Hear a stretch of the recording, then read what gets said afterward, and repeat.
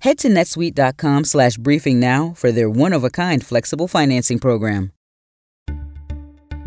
Hey everyone, I'm David Chalian, the CNN political director. This is the CNN Political Briefing. Here's what you need to know in politics for Friday, June 17th.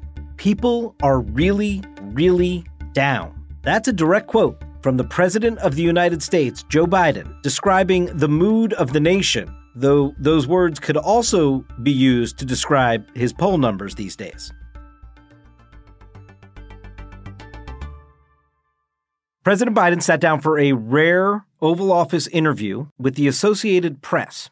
Now, it's pretty clear that when you read the transcript of this interview, Joe Biden's goal here is to generate headlines across the country today off of this interview in lots of local press about that he's doing everything possible to work on bringing costs down. He wants to be seen clearly as sort of on the task, and that he understands the plight of the American people in this moment. That sort of seems to be the goal here. But you only sit down for an interview like this when you're president if you are trying to solve a problem.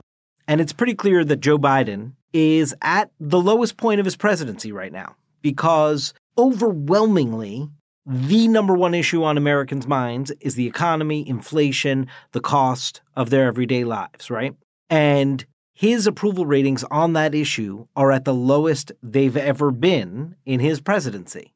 We're coming up on the 1-year mark pretty soon of when he said we would be able to sort of declare independence from the virus and put COVID behind us. We're coming up this August on the 1-year mark of the mishandling of the U.S. departure out of Afghanistan that Biden got hammered for last year. And it is then that we saw his poll numbers start to slide. And here we are nearly a year later. And there's never been a recovery, really. There's never really been a true recovery from that slide. And that's the position Biden finds himself in just a little over 4 months before voters head to the polls and cast ballots in this critical midterm election. Quote, "If you want a direct barometer of what people are going to talk about and whether things are going well, it's the cost of food. And what's the cost of gasoline at the pump? I mean, literally at the pump." End quote. That's a quote from Biden in this AP interview where he's clearly trying to do the "I feel your pain." As you know, Joe Biden and his team, when talking about the economy, always seeks to remind Americans that it's worse elsewhere around the world. That if you look at the price of gas in Canada, or if you look at what they're paying at the pump in Germany, that this is not just an American problem. It's actually a global problem at the moment, and one that they make the argument America's better positioned with a fundamentally stronger economy underlying all of this to combat than some of the global partners on the world stage.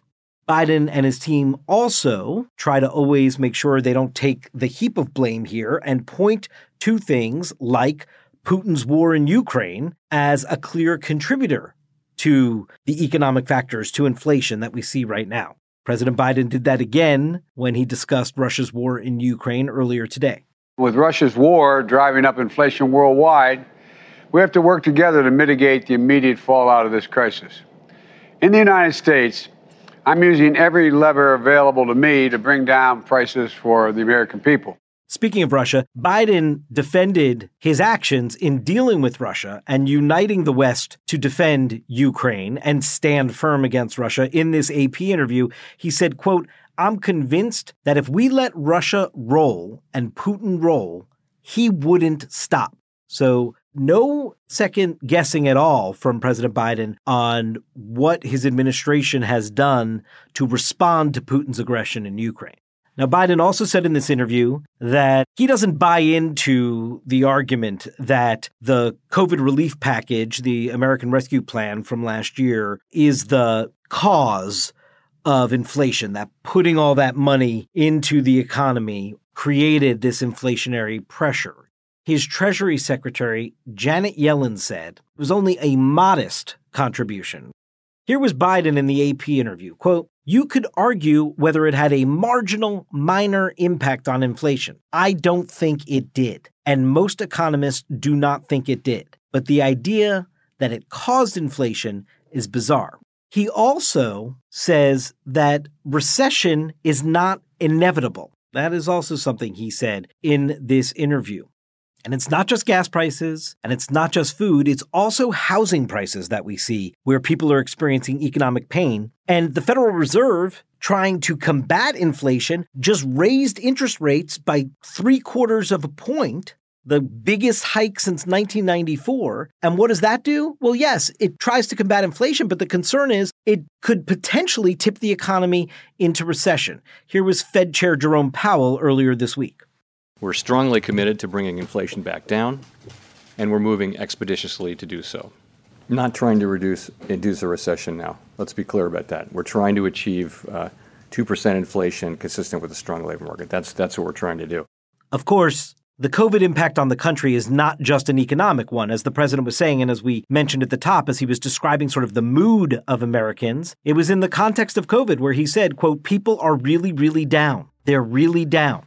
This is as precarious a political moment for Joe Biden as we have seen. I think his tenor and what he says in this AP interview indicates that he is aware of that as well. What is not clear is what the turnaround strategy is for the White House between now and the midterm elections. Is there anything they can do to start changing the president's political fortunes? That's it for today's political briefing. Thanks so much for listening. And please take a moment and be sure to follow us wherever you get your podcasts. CNN Political Briefing is a product of CNN Audio. Megan Marcus is our executive producer. Greg Peppers is our supervising producer. Mohammed Darwish is our senior producer. Our episodes are produced by Krista Bowe and Taylor Galgano. We'll be back Monday.